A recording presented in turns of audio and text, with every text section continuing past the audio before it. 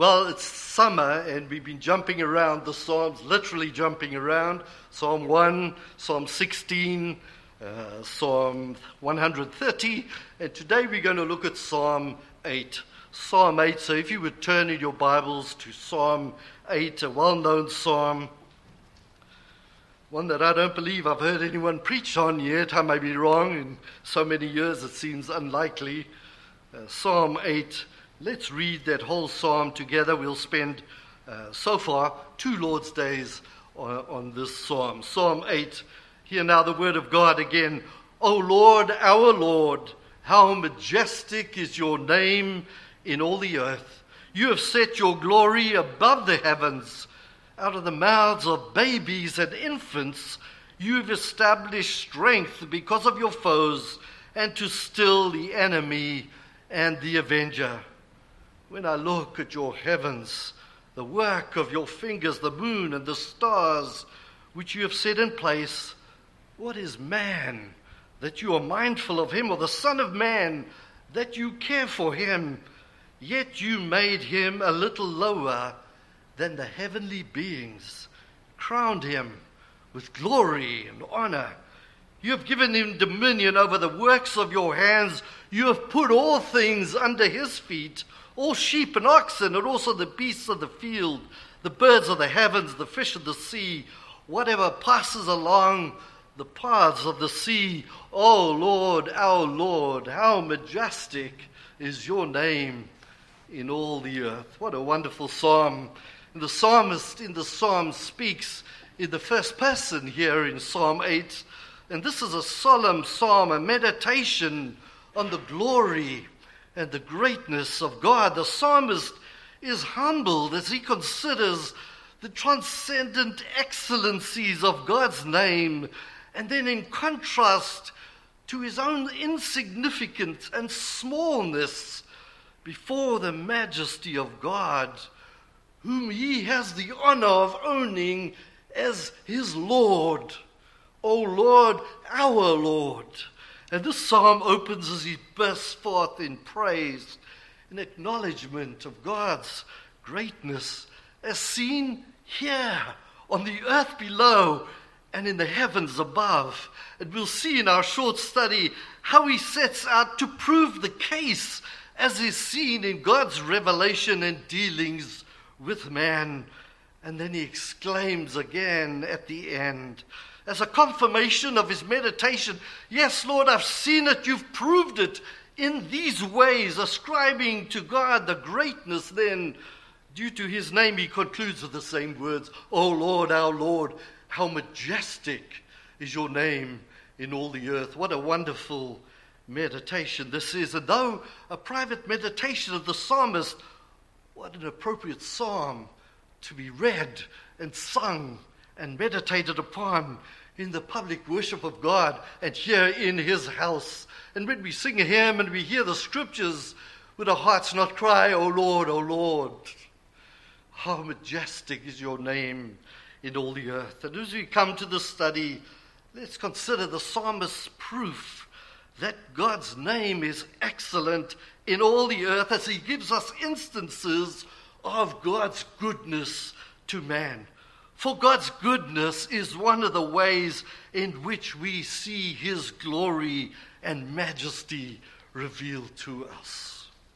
This week we just have, I really haven't been looking at Pastor Sam's notes, but whenever he has 3 points, I seem to have 4. When he has 4 points, I have 4, and today I have 2 points.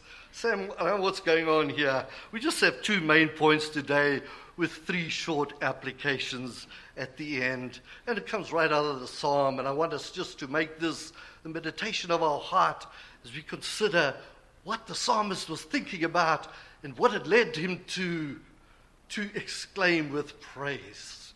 So number 1, the scope of God's glory. He considers the scope of God's glory. Verse 1 and 2. O Lord, our Lord, how majestic is your name. It's in all the earth.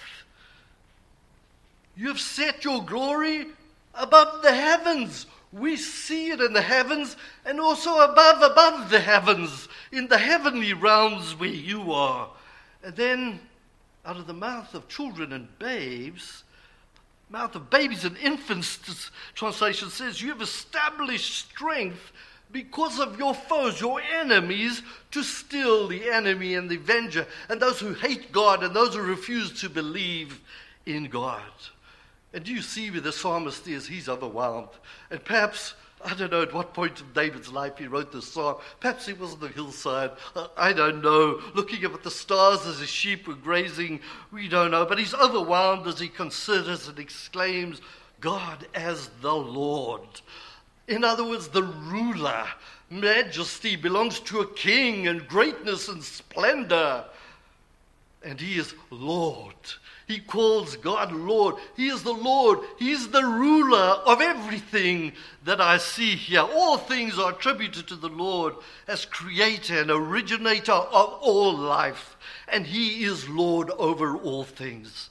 His creation on the earth below, the heavens above, and the highest heaven. And while his glory revealed in the natural world proclaims his majesty, there is a glory in a more brilliant glory above the heavens, beyond where we can see. And his glory is here on earth, and his glory is in the heavens. And then his glory is in the heavens above what we can even see. His glory is more brilliant above there, in that place where God dwells in unapproachable light, and where all the heavenly beings, which he also created, bow down and worship him perfectly, unlike us here on earth, and constantly proclaim his majestic greatness and holiness in the splendor of his glorious presence. But the psalmist thinks of that.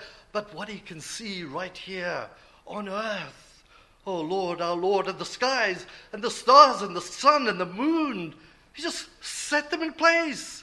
It's the work of his fingers. It's the sweep of his hand.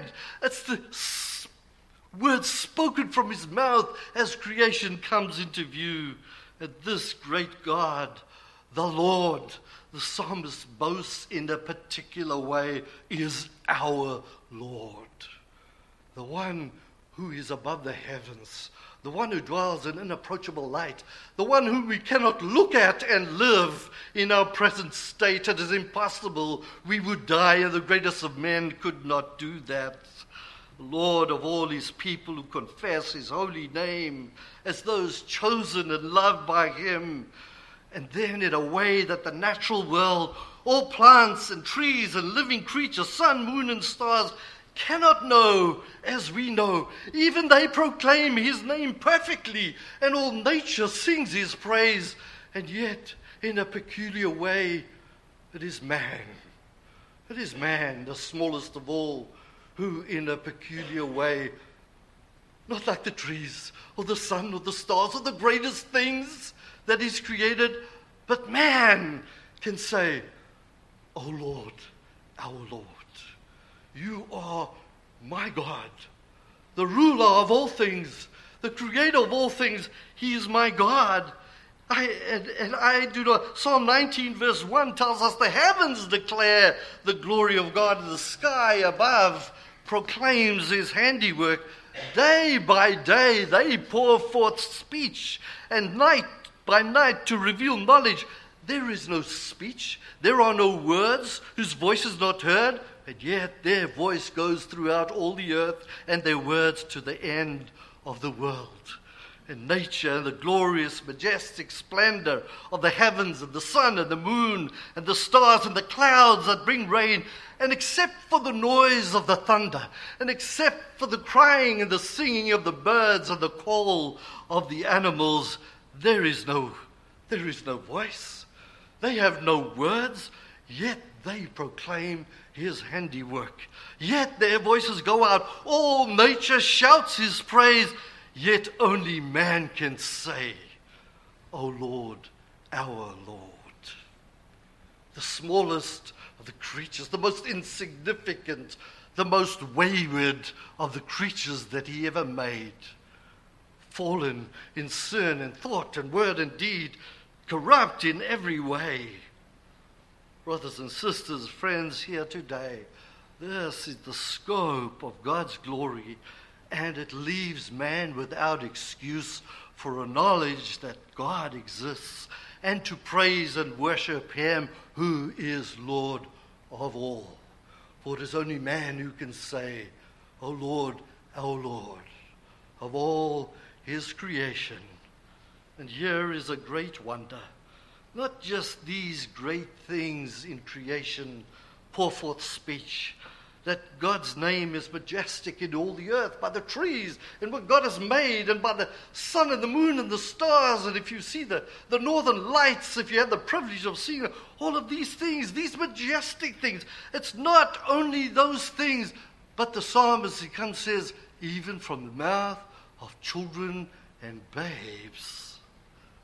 From infants, God ordains praise and strength. Note verse 2. Out of the mouth of infants and babes, you have established strength because of your foes, to still the enemy and the avenger. From the cries of a baby, God brings forth the strength of his praise. The most helpless being on earth surely is a newborn child that can only cry. I kind of thought of Moses in floating down the Nile River, a baby voluntarily orphaned in a basket, floating down the Nile, becoming the greatest prophet among men, displaying the mighty works and words of God. And it was this same child crying helpless out of the mouth of children and babes. God ordained strength and praise. It was this same child who grew to manhood and was used by God to stand before Pharaoh, let my people go, and to do great miracles and wonders by God's hand before the Hebrew enemy, and commanded him to let the Hebrews go, to still the enemy and the avenger. So the scope of God's glory is even from little children and infants and young men who pray in the church, and sinful men like you and me, the weakest of men, sometimes uneducated men. God will display his strength and his praise. And you may recall the Lord Jesus on this earth refers to this text, not only to prove it, but to explain it to us. And what strength? What strength? The strength of his praise. Consider Matthew 21. Just listen to those words in verse 15 and 16. But when the chief priests and the scribes saw the wonderful things that he did, and the children crying out in the temple, Hosanna to the Son of David, they were indignant. They said to him, do you hear what these are saying? These children, these infants, these whippersnappers running around the temple. And Jesus says to them, yes, have you never read? Out of the mouth of infants and nursing babies, you have prepared praise.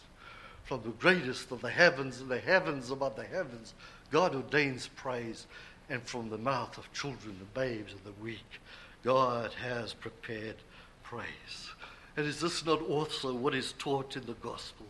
That God often chooses what is weak in the world to shame the strong. 1 Corinthians 1:27. But God chose what is foolish in the world to shame the wise, to silence their mouths. God chose what is weak in the world to shame the strong. And in 2 Corinthians, Paul expresses a similar truth, how God places the glorious gospel of Christ into the hands of earthen vessels for his own glory. 2 Corinthians 4 and verse 7, but we have this treasure in jars of clay to show that the surpassing power belongs to God and not to us. Even though God is great, he has chosen little children to praise him. He has ordained that the weak would silence the strength of his enemies. Listen to this quote, I'll quote, how brightly God's glory shines even on this earth. How excellent is his name in all the earth. His works of creation and providence proclaim to all the world that there is an infinite being, the author of life and power and perfection, the sovereign ruler, powerful protector, the loving provider of all his creatures. How great, how illustrious, how magnificent is this name in all the earth. And the light of nature and providence shines for men everywhere to see, so that men are without excuse from denying the very existence of God and the glory of God. That's an argument Paul uses in Romans chapter 1, which you know so well. And if men shut their eyes to it, that is their fault, and they will still stand accountable to worship the one and true living God, and for failing to worship the one and true living God. But the glory of God, as we know, looks even further, because the glory of God is seen in what he has done and what he has created, and his mighty acts that he has performed for men, and his providence and his kindness and his protection to his people. It is seen in that, but it looks further. It looks to the gospel of Christ, by which the name of God, formerly only known by Israel, has now been unveiled in divine revelation, that the ends of the earth will see God's revelation and his salvation. Mark 16, and he said to them, go into all the world and proclaim the gospel to the whole creation. Whoever believes and is baptized will be saved, but whoever does not believe will be condemned. And so once again, God ordained through the foolishness of preaching to show forth his praise, show the glory of his majestic name in the gospel through weak and sometimes uneducated men in the eyes of the world. Consider Acts 4:13.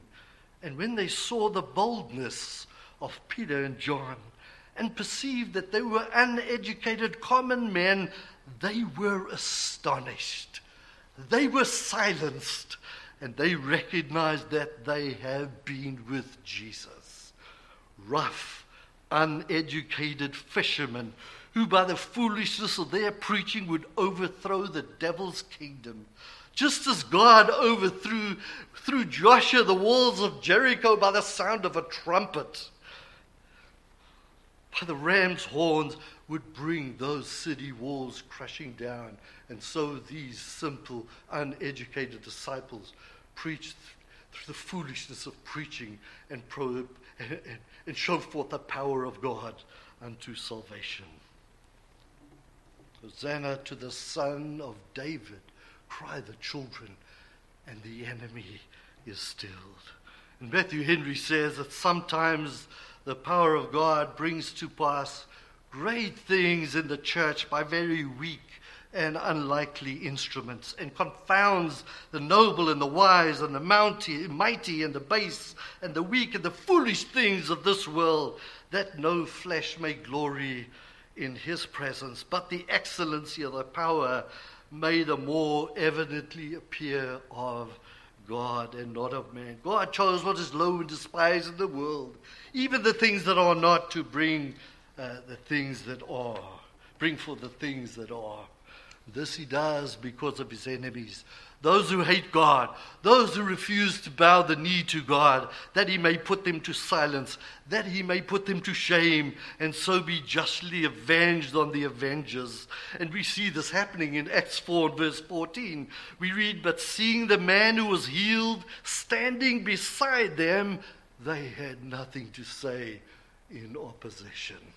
The glory of God in the gospel of Jesus Christ. Acts 6 and verse 10. But they could not withstand the wisdom and the spirit in which he was speaking. They were silenced. The devil is a great enemy and avenger. And by the preaching of the gospel, he was in a great measure stilled. His oracles were silenced. The advocates of his cause were confounded, and unclean spirits themselves were not suffered to speak. That's Matthew Henry. Love the way he put that. The scope of God's glory. And this leads us to consider in the second and final place, and we won't spend that much time in the second one. Number 2, the scope of God's care and revelation. The scope of God's care and revelation.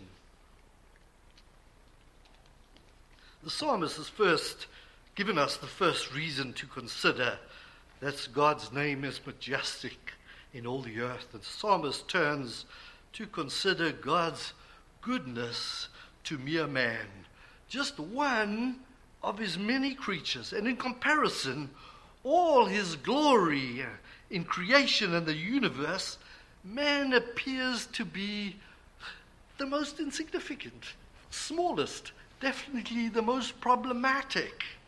Read with me verses 3 to 8. Listen to what the psalmist says and thinks in his meditation. When I look at the heavens, the work of your fingers, the moon and the stars, which you've set in place. It is really what he's saying, and then there's man. He says, what is man? Look at this. Look at the lights. Look at your greatness and your glory shining forth in nature. What is man that you are mindful of him, the Son of Man, that you care for him? Yet you made him, this is not a demerit, this is a merit, yet you made him just a little lower than the angels in heaven that sing his praise perfectly all the time. He took man and he raised him up to that level, just a little lower than the angels in heaven and crowned him with glory and honor. And then God gives him rule. You've given him dominion of the works of your hands. You have put all things under his feet. All sheep and oxen, the beasts of the fields, the birds of the heavens, fish of the sea, whatever passes along the paths of the sea. And so David is perplexed. He doesn't understand it. Why? Just man? And David magnifies the majesty of God by recounting the honors that he has put upon man, and prophetically, especially upon the man Jesus Christ, which we'll look at next week, Jesus Christ in this psalm. And David praises the condescension of God's divine grace as much as the majesty that is seen in the universe. Above the heavens, God's majestic glory above the heavens and in all creation is also seen in elevating man by his gracious condescension. And the psalmist is filled with thankfulness and praise and wonder, as we should be as we meditate with him. And we can even think, look at my life. Look at my life before Christ. I scorned him. I hated him. I was born dead in my trespasses and sins. Every inclination of my heart was wicked all the time. The heart is desperately wicked, deceitful above all, desperately sick. Who can even understand it? And yet God elevates his children just below the angels. And his glory is seen in that, especially in his creation. And Jesus' words draw attention to the scope of God's care for man revealed in the scriptures, and we see it in the New Testament. Jesus said in Luke 12, consider the ravens, the birds. They neither sow nor reap. They have neither storehouse nor barn, yet God feeds them. Of how much more value are you than the birds? The crown of God's creation. How does Jesus know this? Because he is God, and he is the Word and the revelation of God, and he moved both Moses and David to write about this here, this majestic God who shows his kindness to mankind by giving him rule over all things, by making him a little lower than the angels.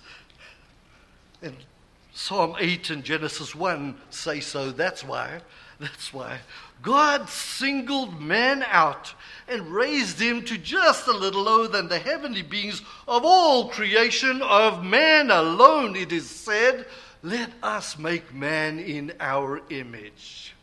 You can say that to a tree, the magnificent sun that burns so brightly, after our likeness. And these verses 5 to 8 of this Psalm 8 seem to be like a poem written as the psalmist has read in Genesis chapter 1, let me read that to you. It's a long passage, just listen. Then God said, let us make man. This is after creating everything magnificently that shouts his praise and shows his greatness and his majesty. And then let us make man in our own image, after our likeness. Let him have dominion over the fish of the sea and the birds of the heavens, the livestock of the earth, and every creeping thing that creeps upon the earth. So God created man in his own image. In the image of God, it's repeated, he created him. Male and female, he created them. And God blessed them. And God said, be fruitful and multiply, fill the earth and subdue it. Have dominion over the fish of the sea and over the birds of the heavens, over every living thing that moves on the face of the earth. And God says, behold, I have given you every plant yielding seed that is on the face of the earth, and every tree with seed in its fruit. You shall have them for food. And to every beast of the earth and every bird of the heavens, to everything that creeps on the earth, everything that has the breath of life, I have given every green plant for food to you. And it was so. And God saw everything that he made. Behold, it was very good. There was evening and there was morning, and there was sixth day. The psalmist reads this. O Lord, our Lord, how majestic is your name in all the earth.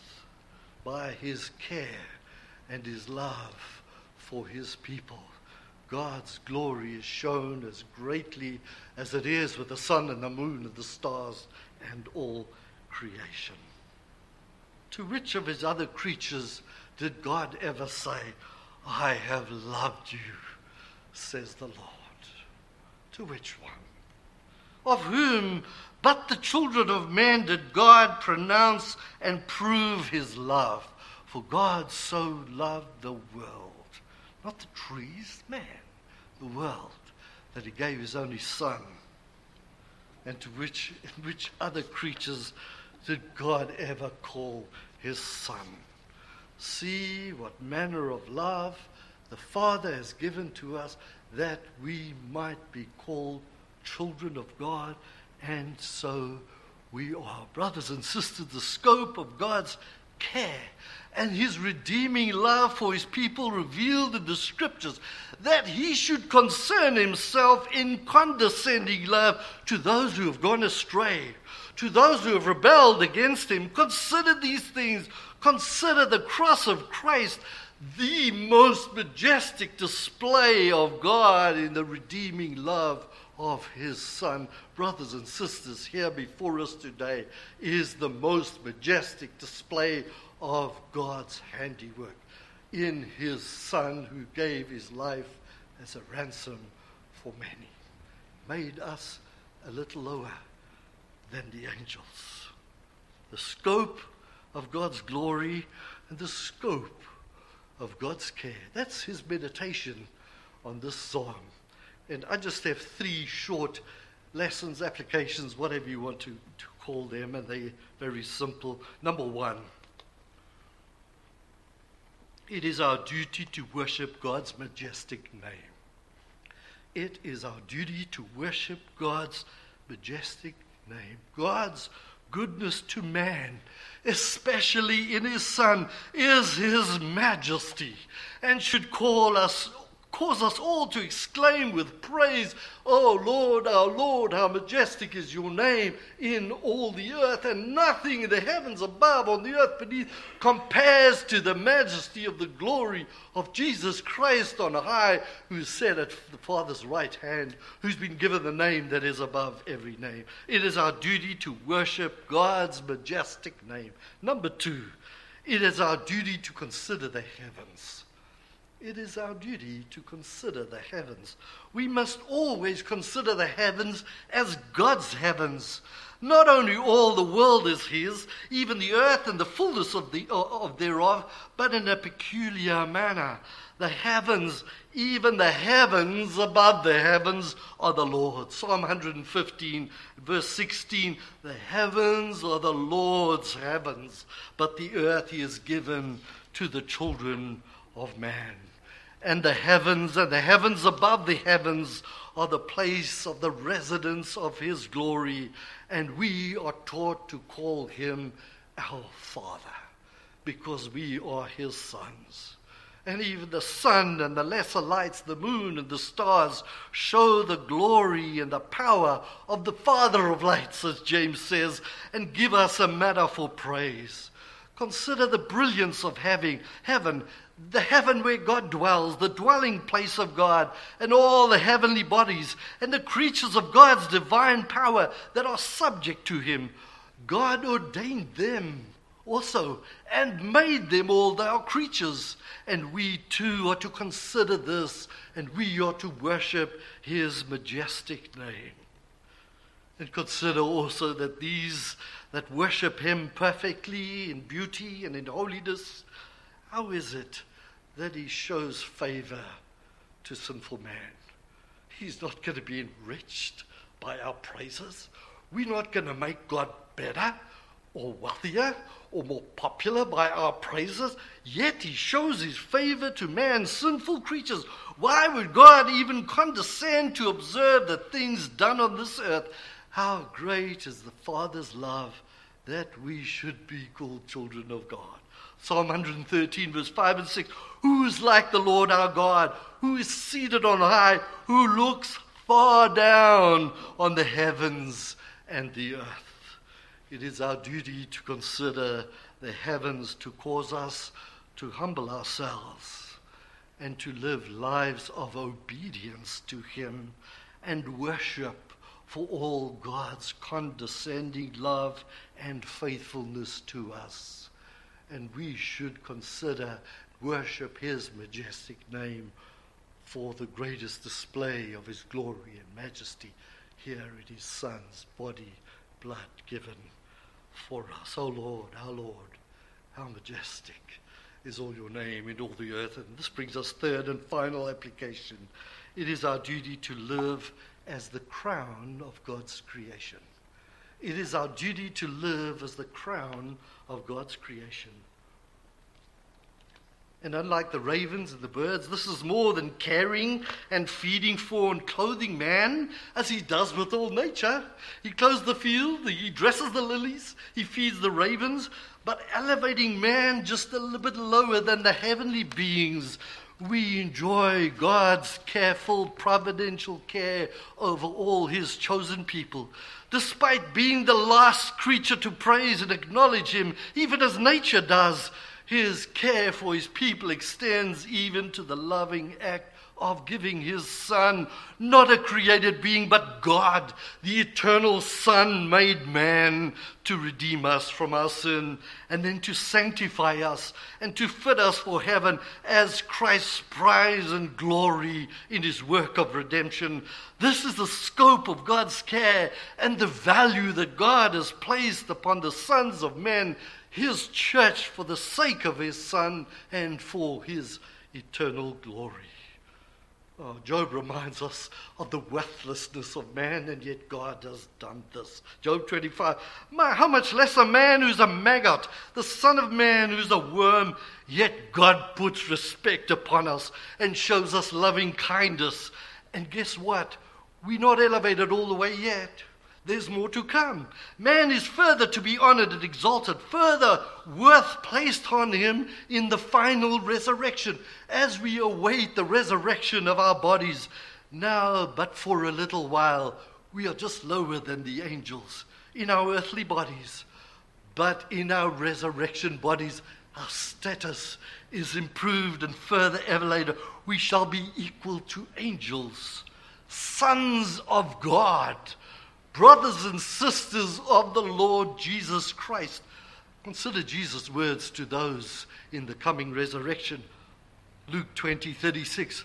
For they cannot die anymore, because they are equal to angels and are sons of God. Being sons of the resurrection, we will no longer be lower than the angels. Brothers and sisters, the psalmist's final summary of this meditation: O Lord, our Lord, how majestic is all your name, is your name in all the earth. What a wonderful psalm. What a good preparation for the Lord's Supper as we come to view the most majestic declaration and show of God's beautiful salvation in the Lord Jesus Christ and his Son.